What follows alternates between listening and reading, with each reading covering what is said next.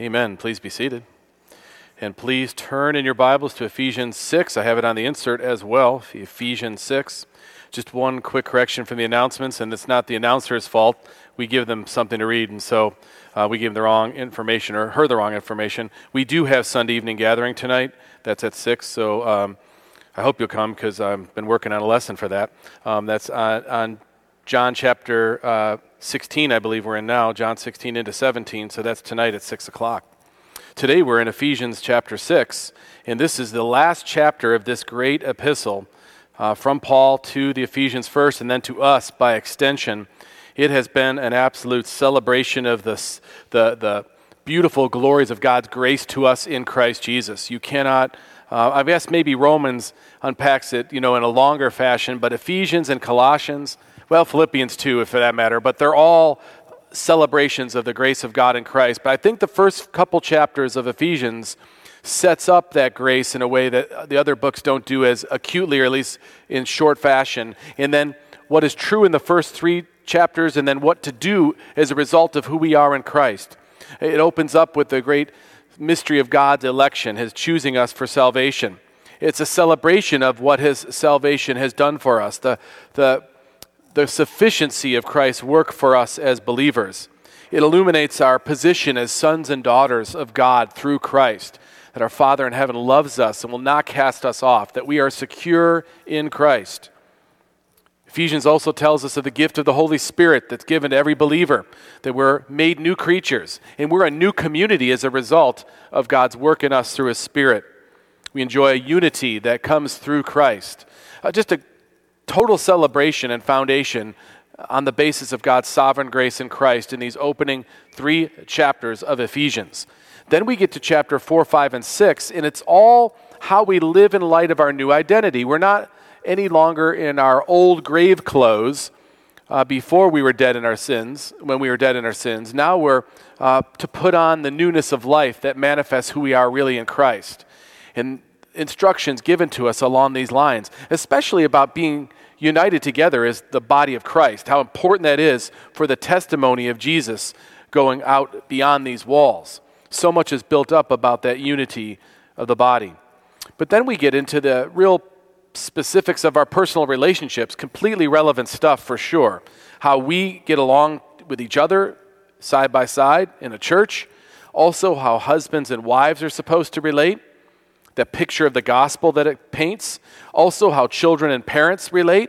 And even in the workplace, we have application of our identity in Christ. How we live out our identity in Christ between employers and employees. Very practical stuff that stems through these lofty truths about the grace of God in Christ. So now we come to the last section of the book where the apostle starts out by saying, finally. Now, when a pastor or a preacher says finally, they usually have quite a bit more to say, and that's true here as well. So we're going to take some time to go through the final section, his final exhortation. But summarizing it all, henceforward, we should, in this light, do what he says next. This is that great conclusion. Some of the most treasured verses in all of the Bible are found right here. And they're found in the context of the foundation of God's promised grace to us. The victory of Christ is what gives us the ability to follow what is given to us in this blessed passage before us. So here now, as I read God's word, our focus today will be on just the first few verses of this section, but I'll read the whole section so we can gather its magnificence. Starting in verse 10 of Ephesians 6, I'll read to verse 20. Finally, be strong in the Lord and in the strength of His might. Put on the whole armor of God, that you may be able to stand against the schemes of the devil. For we do not wrestle against flesh and blood, but against the rulers, against the authorities, against the cosmic powers over this present darkness, against the spiritual forces of evil in the heavenly places. Therefore, take up the whole armor of God, that you may be able to withstand in the evil day, and having done all, to stand firm. Stand therefore, having fastened on the belt of truth, and having put on the breastplate of righteousness, and as the shoes for your feet, having put on the readiness given by the gospel of peace. In all circumstances, take up the shield of faith, with which you can extinguish all the flaming darts of the evil one. And take the helmet of salvation and the sword of the Spirit, which is the word of God, praying at all times in the Spirit with all prayer and supplication. To that end, keep alert with all perseverance, making supplication for all the saints, and also for me, that words may be given to me in opening my mouth boldly to proclaim the mystery of the gospel, for which I am an ambassador in chains, that I may declare it boldly as I ought to speak. Amen. Let's pray. Lord Jesus, you have won the victory for us, and we praise you with all of our hearts. Not only have you secured the ultimate victory, but you have equipped us for the battle that we face until that great day of our final redemption. And by the ministry of your Spirit, please give us understanding of the spiritual realities revealed in this text. We could not know the truth about this life if it were not for your word. Make us strong in you, I pray, in Christ. Amen. You can imagine Paul writing Ephesians from a jail, a Roman jail. Some of that time, we know that he was chained to a Roman soldier. So when he is drawing on this metaphor of armor for the spiritual tools or the spiritual protection or preparedness that we need, it's got to be vivid for him. It's possible, imagine if you will, him chained to a Roman soldier while he's thinking up ways to describe the Christian life and the battle we're fighting. He could have been looking at someone wearing this exact outfit. He could have been so close he could smell the outfit. I mean, this is a personal relationship he had with Roman soldiers when he was in jail. But in the world he operated in, he saw them everywhere. So it's very vivid for him when he depicts this armor as a metaphor for what we are to put on for the Christian life, for the battle that we are facing. Roman soldiers had multiple necessary pieces to their uniform. It was their armament, their armor, which also included their shield and their sword. These were the main part of what kept them alive. It was their lifeline, every aspect of this part of their equipment. The average Roman soldier, if he lived the whole time in his enlistment, would go about 20 years as a Roman soldier, if you lived that long. Many were sent off to the farther regions of the empire, fighting battles nonstop. And then as you rose in rank, you would have people underneath you, and you would get closer and closer to Rome. The higher-ranking commanders would often be closer to Rome. And there they would retire at some point. And when they retired, and many mantelpieces would be their armor. In their home, in their living quarters, their armor showed that they once served as a Roman soldier, some of the most feared, some of the most respected soldiers in the world at that time. And their armor would be set up to be stared upon throughout the rest of their life as they remember back at their days as a Roman soldier.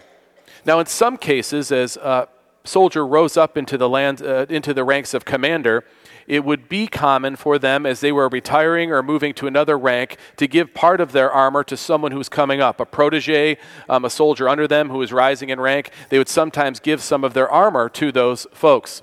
Other times, if they had a son or they had a relative entering as well and they were retiring, it wouldn't be uncommon to take that armament off the shelf, that battle-hardened armament, armor, the equipment, and give it to a new soldier, a young soldier who was coming up, to give them their helmet and their belt and their breastplate, depending on its condition. But if they had lived that long and retired with that equipment would have been battle-proven as well as battle-hardened. They would have seen victories in it. It would have proved faithful to them. They can be sure if they gave it to someone else, at least in the job it's designed to do, it would serve that purpose and protect them. It had been tested in battle, and it had won. When we come to this passage, and Paul is describing the whole armor of God that we are to put on, recognize that this is not brand new armor. This is armor that has been worn. This is the armor of Christ that he gives to his people. This is battle-hardened. This is proven. This is victorious armor that comes from Christ himself. It's the armor of God, so it's completely reliable. We can be sure that it will do the job it's intended to do. So that should perk us up immediately. This is not a prototype that we might wonder what will happen when a dart comes our way or when a sword comes against us. We can be sure it's God's armor and God is victorious. The Lord Jesus has won the ultimate victory. The outcome of the whole of this thing is not in question. But there's a time now between when he is gone to be in heaven, ruling from the Father's right hand, until the time he comes again. It's relatively short. But for us, it's a life we live in. It's a spiritual battle in the meantime. And he gives us his armor to put on. So we do well to pay close attention to these instructions. And I don't want to go through it quickly. I want to take time to consider each piece of the armor, of the equipment, the armament that God gives us to wear in this life we live, which is a spiritual battle. You know, I said last week, referencing something different, but it still relates, that we tend to think in the here and the now that the social, the political, the economic, these are the things in our face all the time, and we think so important. And we spend lots of energy on them. Now, clearly, they are part of the life we're living. There's no question. But what I mentioned, and it applies here, is that in effect, or in actuality, the spiritual is the most important component of our existence. They all relate. It's not just you only think of the spiritual, it has no connection to real life. No, it's that the spiritual lies behind everything else. And the explanations for all the other things we see ultimately have spiritual roots. The institutions, the structures, the people, the way we think, all of this, behind it lies a spiritual reality. And the Scripture speaks to this on a consistent basis. The Apostle Paul is a great picture of this. He recognizes how important it is we all understand this. And that's why putting on the armor, as he describes here, could not be more important for us to gather. We've seen who we are in Christ. We've seen our old grave clothes put off because we are raised again with him, like Lazarus. The old grave clothes go off. We put on these new features of our new identity that show we're in Christ. And now he says, put on your armor. Put on your armor. Finally, be strong in the Lord and the strength of his might. Verse 10. Put on the whole armor of God that you may be able to stand against the schemes of the devil. Put on his armor in his strength. That's what we put on. 6 pieces of armor you'll see spelled out in the text. The belt of truth, the breastplate of righteousness, the shoes of gospel readiness and peace, the peace that the gospel brings wherever it's brought, the shield of faith, the helmet of salvation, and the sword of the Spirit. Paul concludes this magnificent epistle of the Ephesians, this epistle about God's grace to us in Christ, with a final charge to readiness for the spiritual battle that is this life. Now let's look at the passage a bit more closely. The first few verses that will set the stage for the rest.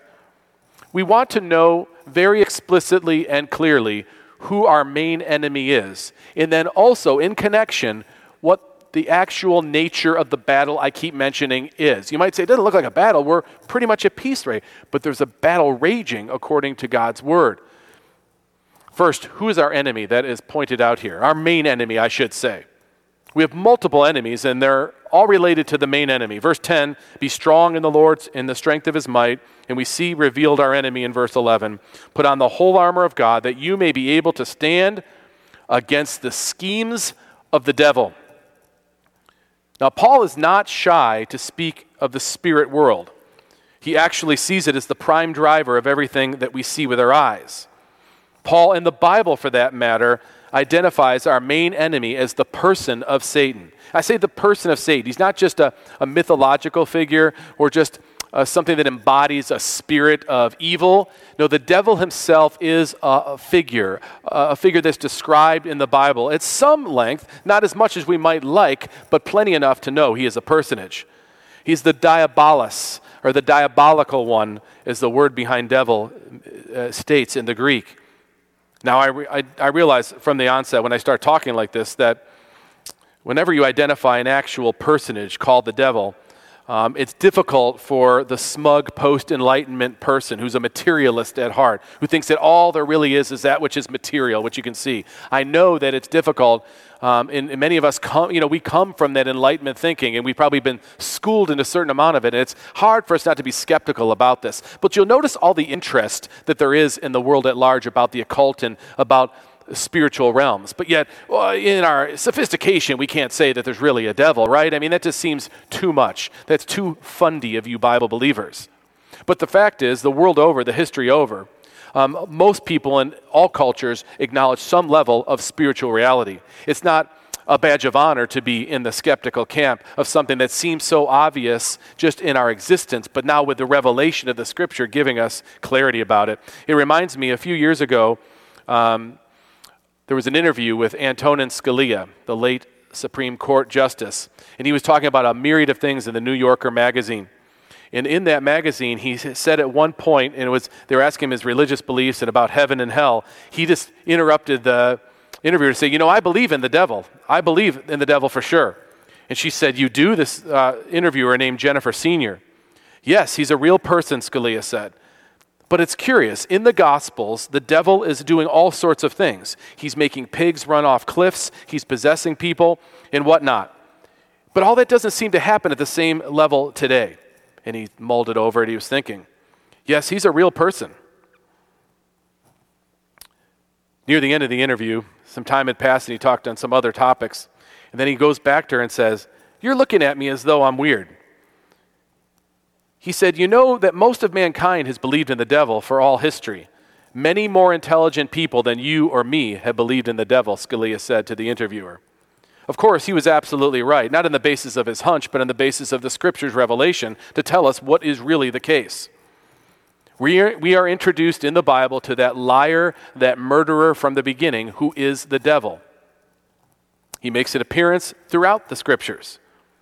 There are two errors that we can fall into, and C.S. Lewis captures it perfectly in his famous Screwtape Letters. You remember where he depicts an older demon talking to a younger demon, his nephew, giving him the tricks of the trade and how to trip up Christians?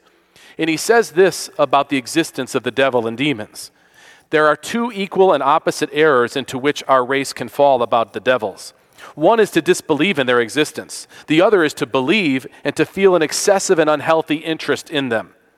They themselves are equally pleased by both errors and hail all materialist or a magician with the same delight. So we have to be careful to go where the Scripture goes in describing these truths, what is real, what's actually happening in the world. The Apostle Peter, and the other apostles for that matter, agree with Paul. By unity of the Spirit we can understand. Peter says, be sober-minded. Be watchful. Your adversary, the devil, prowls around like a roaring lion, seeking someone to devour. Satan's multiple titles in the Scriptures reveal his multifaceted approach to attacking the Church of Christ. He's called the Abaddon, or the accuser of the brethren, the adversary, the angel of the bottomless pit, Apollyon, Beelzebub, Belial, the god of this age, a murderer, the prince of demons, the prince of the power of the air, the ruler of darkness, ruler of this world, the serpent of old, the wicked one, the father of lies, the angel of light, Lucifer, the devil, and of course Satan. Only Jesus has more names designated to him than the devil. Yes, he's a personage. He's real. Now, it's true. He's not omnipresent like God, so it doesn't mean that the devil himself is working on you every time, but he has legions of demons. And here's the other thing about the devil. When he caused Adam to fall, that began a string of sins that you might call the vestiges of Satan. In other words, we have a sinful flesh that, though redeemed, you know and I know, it still flares up from time to time. That's a bit of the enemy we fight called the flesh. That's a remnant of what the devil did. And then you also have the system of the world that's predominantly under the devil. The first Adam caved to the devil, and so anyone who is in the first Adam, they're in the devil. They're the children of Satan, as it says. It's harsh, but that's what it says. You're either in the second Adam, Christ, or the first Adam from the garden, and the first Adam succumbed to the devil. So you see the far-ranging effects of our main enemy, the devil, although we have three enemies, the flesh and the world as well. The devil's powerful. He's wicked. He's cunning. And here's the thing. You cannot match Satan. Back in the 90s, right when I was coming out of college, there was this big fad on the part of evangelical churches. Normally sound evangelical churches were going into this big spiritual warfare conference mode where you would go in and you'd learn how to essentially cast off demons or out demons or talk to the devil, oppose demonic activity by the words you spoke and certain formulas from the Scripture. That's one of the stupidest things I've ever seen evangelicalism pull off. You cannot mess with the devil. You're a lightweight compared to the devil, and so am I. He's been around thousands of years. Look, I'm no good at chemistry, but if you give me 50 years, I could get pretty good at it. I could at least beat out most of the elementary kids here in 50 years. If you give me 100 years, I'm going to know a lot more chemistry. I'm going to do all sorts of experiments. You give me 1,000 years, you could call me a chemist. 1,000 years. How about 2,000, 3,000, 4,000? All those years accumulating with a supreme intellect. You think you can mess with the devil? No, you can't. Don't talk to the devil. You put on the full armor of Christ. Christ is who will deal with the devil. Nothing wrong with running behind Jesus if the devil's there. And that's what you should do, because we're not messing with a lightweight here. This is heavy, and so are his legions. Put on the whole armor of God, verse 11. So that you may be able to stand against the schemes of the devil. It doesn't say go run headlong into the devil. It says the devil's going to come after you, or your flesh will come after you. The world will come after you. Put on the full armor so you can handle it when it comes at you, so that you can stand in the face of it. Don't run into it with your head down. You're not a running back trying to make 5 yards. You're there to stand firm, and you can only stand firm with God's strength and with his armor. That's the message Paul's giving to his beloved Ephesians and to us. And notice what it describes in relationship to the devil. So that you could stand against the schemes of the devil. This means the strategies of the devil. They're developed. They have grown. The tactics of the devil. The methodology of the devil. The wiles of the devil. No match for him. Recognize who our main enemy is. James says, submit yourselves therefore to God. Resist the devil and he will flee from you. Go to God. In going to God is this, you're resisting the devil. You're turning from the devil and what he would say, or what his values would be, to God, and he will flee from you. If you're in God, he'll flee from you. So yes, there's some element of intimidation that comes when we consider the power of the devil. But that's immediately met by what we've been studying already in Ephesians. We already know who we are in Christ. It's just to draw us closer to Christ and more confident in him. And that's exactly what Paul wants us to do in conclusion in his exhortation here. But also, notice our main enemy is the devil, but I want you to see something about the nature of the battle that we are in. I keep saying battle, battle, battle, and it seems so peaceful, but it's not like we think it is. Along with recognizing our enemy, we need to understand the nature. Look at verse 12. It's a spiritual battle. For we do not wrestle against flesh and blood. Now, the word wrestle is very personal. It's a kind of combat that involves grappling or being so close to the person. It couldn't get more personal. But that wrestling match is not with flesh and blood, which we can relate with if we think about it. But it says it's against rulers, against the authorities, against the cosmic powers over this present darkness.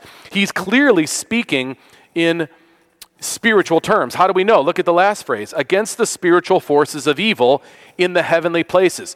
Back in the beginning of Ephesians, we discovered that God has blessed us with every spiritual blessings where? In the heavenly places. He's talking about the spiritual realm, which of course it manifests into the realm of the physical.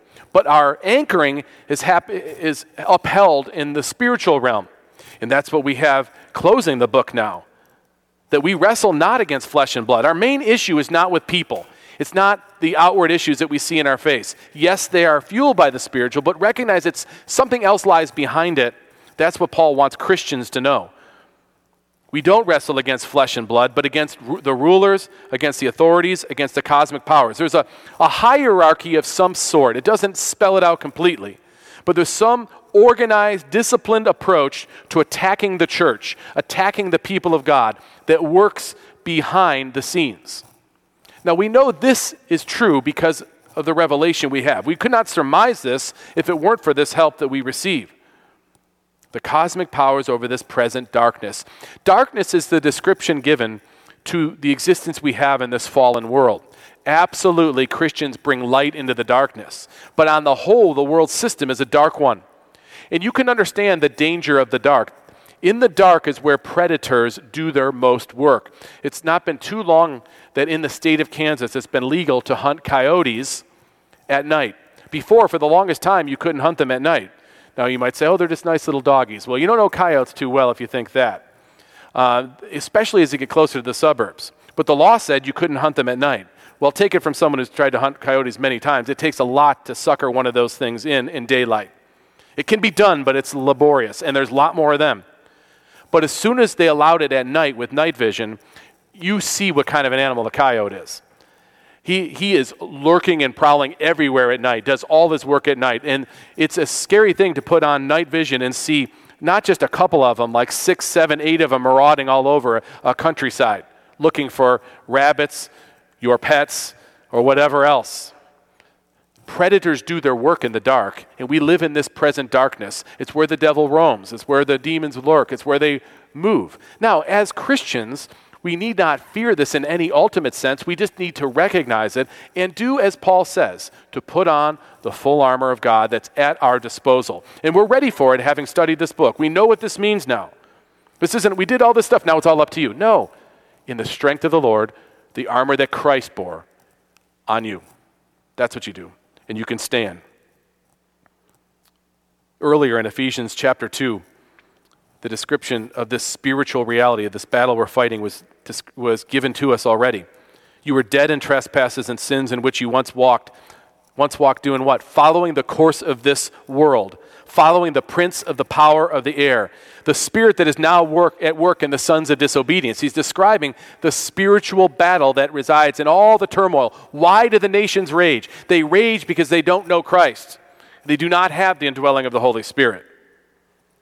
Among whom we all once lived in the passions of our flesh, carrying out the desires of the body and of the mind, and were by nature children of wrath like the rest of mankind. The world, the flesh, and the devil, all mentioned in Ephesians 2 in the first 3 verses. Brothers and sisters, make no mistake, our battle is spiritual and it's massive, it's bigger than you can imagine. If you could observe what actually happens, if you will, invisibly, you'd be amazed, I believe. Because we don't wrestle against flesh and blood like we think we do. It's against the rulers, the authorities, the cosmic powers, and the spiritual forces. The army against us is not small, it's vast. If you think it's meager, you have to think again. It's formidable, very formidable. In fact, John Milton, who wrote the classic Paradise Lost, he's famous for saying, millions of unseen creatures walk the earth unseen both when we wake and when we sleep. Trying to describe for you, I think, the surprise that you would have if you realized how much is at work in the spirit world regarding the church, is opposition to the church. There's a scene in The Lord of the Rings, and in the book is excellent, but it's one of those rare times where when you see Peter Jackson's depiction of it, he really does a great job of capturing this kind of sentiment. And it happens when, you remember Wormtongue, who's Grima, he was at Rohan, and he had been working on Theoden to try to keep him under a spell until he died. And eventually he wanted to be the king of Rohan. That was the idea, and marry his daughter-in-law. But as it turned out, the Fellowship of the Ring showed up and freed Theoden from his dark curse. Well, Grima immediately flees to Saruman, who's an upper-ranking evil guy who is in this tower, and he's also trying to figure out a way to squelch the good, good versus evil. And of course, the ultimate Dark Lord is Sauron. Both of these guys are under Sauron. They're doing his bidding. But how will they squash good if the Fellowship of the Ring is so strong and doing what it's doing? And they have the King of Gondor there who's going to take the throne eventually. And it all looks bad for the evil side.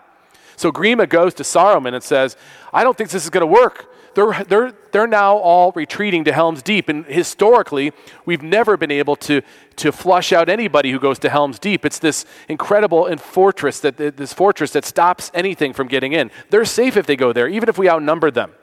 He starts telling Saruman, and he's at the top of the temple. They're at the top of the tower at Isengard. And they're just standing in there talking about this, and Saruman's listening. And listen to the interaction between the two as the scene unfolds. Saruman says, yes, but if the wall at Helm's Deep is breached, it will fall. And he starts to walk towards the balcony of the tower while Grima is still standing in the middle in this black room. Grima, who kind of follows behind him, he said, yes, but even if it's breached, it would take a number beyond reckoning, thousands to storm the keep. Saruman said, yes, tens of thousands it would take. Grima said, but my lord, there's no such force. And you get this feeling that there's just not going to be any way for them to overtake Helm's Deep. But at that moment, Saruman, who's now out at the balcony, Grima goes out on the balcony, and when he looks out, he sees rows and rows and rows of an enormous, uproarious army, a brutal-looking army, a bloodthirsty army. As far as he can see, they're lined up, and they're ready to march against Helm's Deep. Grima gasps at the vast army below. A horn is sounded, announcing the appearance of Saruman, who gives them their marching orders. So whatever meager opposition you think we have, it's way, way greater. It's way more vast than you can imagine. I'm not telling you to scare you or to make you think it's behind every corner.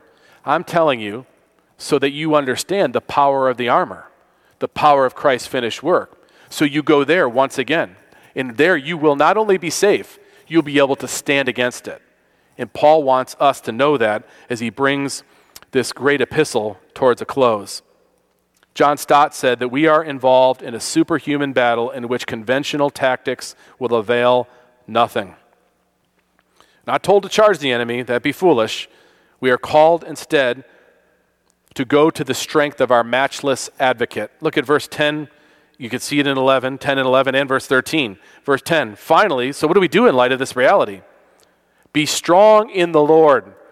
Who are you in the Lord? Who are you in Christ? Be strong there.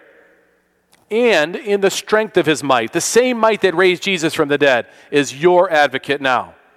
Be strong in the Lord in the strength of his might. Put on the full armor. Not any armor. The full armor of God. He gives you exactly what you need to stand, to persevere. It says in verse 13, therefore take up the whole armor of God. No mistaking what this armor is. This armor is God's armor, and we are to put it on, take it up. And in Christ we can, and you will then be able to withstand on the evil day. You know, Martin Luther was very aware of the spiritual battle around us. He got made fun of from time to time from his adversaries for the way he knew the devil was personal. Even threw an ink blot at the wall at one time to hit the devil when he was writing something. He was writing where he was translating the scriptures, and he threw the ink blot against it and left an ink mark that's still on the wall some 500 years later. He was very aware, though, more importantly, of the sufficiency of Jesus Christ as protection against the devil. So when he wrote A Mighty Fortress, you will better appreciate what he is saying. A mighty fortress is our God, a bulwark never failing, the protectiveness of God. Our helper, he, amid the flood of mortal ills prevailing. For still our ancient foe does seek to work us woe. His craft and power, they're great. Armed with cruel hate, on earth is not his equal. He has a correct theology of the devil. But he says in verse 2, did we in our own strength confide if we trusted in ourselves? Our striving would be losing. We're not the right man on our side, the man of God's own choosing. You ask who he may be. Christ Jesus, it is he. Lord Sabaoth his name, from age to age the same. He must win the battle for us. He must win the battle for us. In the third verse, it continues. And though this world is with devils filled, they should threaten to undo us. We will not fear, for God has willed his truth to triumph through us. The prince of darkness grim, we tremble not for him. His rage we can endure, for lo, his doom is sure. One little word shall fell him. And that word is the eternal word, and that word is Christ. What does God give us as provisions? This is the section that I will take some weeks to go through, but look there at verse 14. Stand therefore, having fastened on the belt of truth, having put on the breastplate of righteousness, and as shoes for your feet, having put on the readiness given by the gospel of peace. In all circumstances, take up the shield of faith, which you can extinguish all the flaming darts of the evil one, and take up the helmet of salvation, and the sword of the Spirit, which is the word of God, praying at all times in the Spirit with all prayer and supplication. To that end, keep alert with all perseverance. But wait a minute. If the devil's defeated, why do we got to get all ready for this? And how is he going to come after us? Listen, the devil is defeated, but it's like this. It's the head of the dragon has been chopped off by the work of Christ. And for the meantime, the tail, the reflexes of that crushing are working itself out in that tail as it whips all around in its death throes. In his death throes, though, his tail can knock out nations. Where in that he will be ultimately defeated at the final return of Jesus. But in the meantime, there is armor to be taken up. There are blows that can come our way. And that's what Paul warns us of. And you notice the goal for the battle mentioned in verse 18, and I'll take you back to 13 as well. But in verse 18, to that end, keep alert with all perseverance. That's the end goal, by the way, is to stand, to persevere. Persevere in what? Persevere in your faith and trust in Christ. Whatever may come against you, whatever may happen in our mortal bodies, that we stay fast in our rest in Christ. We don't suddenly trust in ourselves, in our own methods to get out of it, but we recognize we're protected in God. We can stand with his armor. We can withstand what comes our way and keep alert with all perseverance. That's the goal for the battle, to remain standing when we are assailed. Not if we're assailed, when we're assailed. To persevere in the faith. Verse 13, take up the whole armor of God. Why? That you may be able to withstand the evil day, and having done all, to stand firm. Don't forget, in other portions of the New Testament, we have compounding encouragement. Paul wrote to the Philippians, for it is God who works in you both to will and to work for his good pleasure. The battle won by Christ. Therefore, take up the whole armor of God, that you may be able to withstand in the evil day, and having done all, to stand firm. You know, back in the beginning of the sermon series, when we were outside, I remember pretty vividly the warm days, and just talking about this kind of really resonated with me. I described our salvation in light of the way Lazarus was raised physically, that we were dead in our sins and trespasses. We wore dirty, stinky grave clothes. Hopefully you remember that depiction. But when we were raised again, when he called us forth, first thing Jesus does is says, get that clothes off, unwrap him. Well, it didn't leave him there standing naked. He then put clothes on. In the clothes, metaphorically, the new identifying features. He was a dead person, so he wore rotting clothes. He's not a dead person, so he wears living clothes. Clothes that manifest the traits that Jesus gives us, that mirror him. Now we're coming to a passage where it's saying, you're standing there in Christ. You're in Christ in his work. You're in union with him. Now put on his armor. Put on his armor. Ian DeGuede wrote an excellent book, a short little book on the whole armor of God. And I'll close, and I mean I'll really close, with this statement from DeGuede. We wear God's armor because Jesus wore it first. In the final analysis, standing our ground simply means clinging desperately to Jesus Christ as our only hope of salvation. In that attitude of dependent trust is true victory. For all his power and wiles, Satan has no ability to snatch away those who are trusting in Christ, for they are the children of God, and their Father will not let them go. They have been entrusted by the Father into the safekeeping of the Son and are indwelt by the Spirit himself. Everything you need for your salvation has been accomplished for you by Jesus Christ, and he himself is now working in you by his Spirit to work out that salvation. Let's bow together in prayer. Father, we praise you for the victory that is ours in Christ. You have not only guaranteed us ultimate redemption in Jesus, but you have given us your armor so that we might stand up in this spiritual battle that we face. In this battle we face may be only for a relatively short time, but it feels intense to us. We look forward to glory to come. Please encourage your children here gathered with these assurances from your holy word. Grow our trust in Christ, our trust in his total sufficiency for our lives and salvation. And I pray this in his name. Amen. Let's respond by singing a hymn that is written in light of this passage. I think you'll find it to be very parallel and relevant. Let's turn to 575. We'll stand and sing verse 1 and verse 2 of Soldiers of Christ Arise as the elders and the ushers come to prepare the table.